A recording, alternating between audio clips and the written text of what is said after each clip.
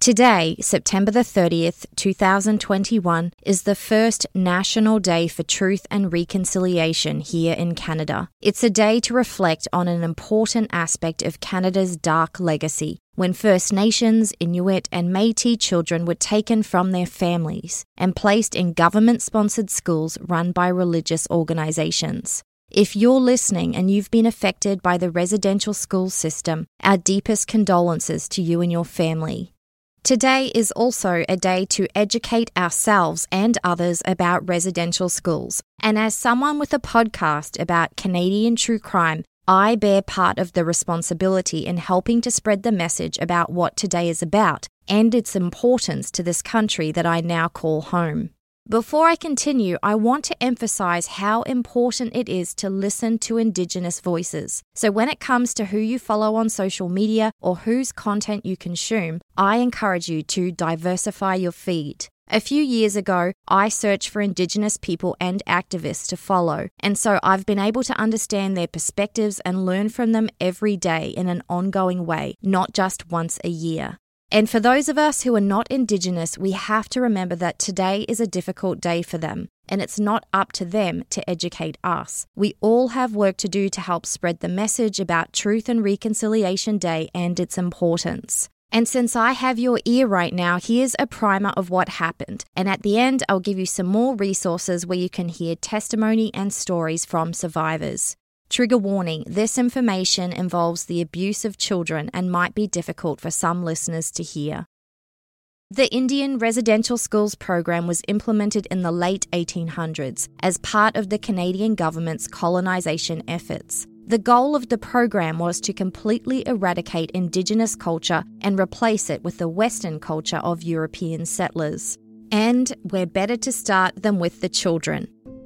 The government figured that once the Indigenous children had been re-educated, they would take all they'd learned home and influence their families. The Canadian government thought this was a good solution to the so-called Indigenous problem, and over the next century, about 150,000 First Nations, Métis, and Inuit children were forcibly removed from their families and placed in residential boarding schools that were funded by the government and run by churches like the Catholic Church. The program not only failed on all levels, but it was a disaster. The education was inferior, it was simplistic and inappropriate, and it focused mainly on Christianity and how to do manual labour. By the time most students graduated at age 18, they were estimated to have only received a grade 5 education. The kids weren't allowed to speak their native languages at all or even refer to their culture or traditions, or they would be brutally punished. Their quality of life at residential schools was terrible because they were underfunded, overcrowded, and poorly sanitised. There was inadequate heating in the winter, and the kids weren't given adequate clothing to keep them warm. Medical care was pretty much non-existent. And with the sanitation problem, there were high rates of disease, including influenza and tuberculosis. Death rates have been estimated to be as high as 1 in 20 children in residential schools actually dying there. We know about the Nazis experimenting on Jewish people during the Holocaust, and a very similar thing happened at residential schools in Canada. It's called nutritional experimentation. Not only were the kids underfed and malnourished, but the most malnourished ones were considered expendable and reserved for experimentation, obviously without their parents' consent or knowledge. They were subject to unethical medical procedures and tests conducted by the Canadian government, where they were deprived of certain food groups and essential vitamins and minerals just to see what happened. Many would die, and those who survived continued to be subjected to terrible punishments and beatings, often for no apparent reason. Electric shock was a common punishment. They were confined in cages, they were whipped, strapped, beaten, and endured other forms of abuse and humiliation. Residential schools were magnets for predators, and there was very little done in the way of background checks and no accountability. The kids were subjected to sexual abuse at the hands of the priests and other adults that had been entrusted to care for them. Girls who had become pregnant after a sexual assault would be shamed, and there are many stories of their babies being killed and burned in furnaces or buried behind the school. There were so many children dying at residential schools that many of them had graveyards built on site, and they couldn't even keep track of how many had died, hence the unmarked graves that have been discovered recently. It's now estimated that up to 6,000 children died during this time, but no one knows for sure because no one cared enough to keep records. This is why the residential school system is widely considered a form of genocide.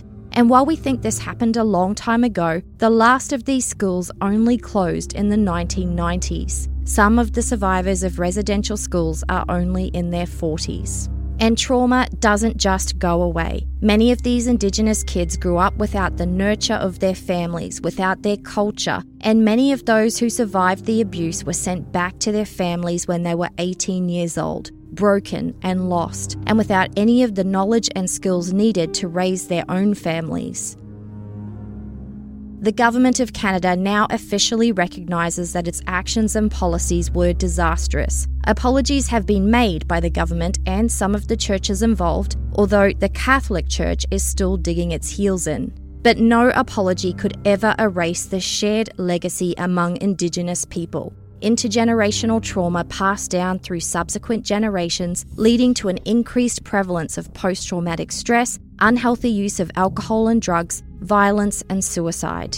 And today, Indigenous people still deal with high unemployment, extreme poverty, unsafe drinking water, poor health, insufficient housing, and underfunded social and health services.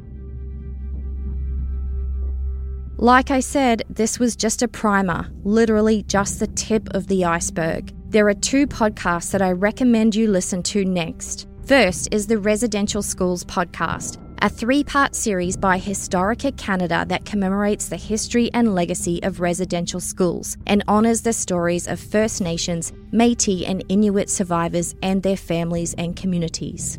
Hosted by award-winning Indigenous journalist Shaneen Robinson Dejalis, it's intimate and emotional, and you'll hear personal stories from survivors themselves. And second is Missing and Murdered, Finding Cleo, a CBC podcast produced and hosted by Connie Walker that explores Indigenous history through the tragic story of Cleo, who was taken from her family in the 70s. So that's Residential Schools and Missing and Murdered, Finding Cleo. I've left links to both of these podcasts plus a bunch of other resources in the show notes. Thanks so much for listening, and I'll see you tomorrow with the next episode.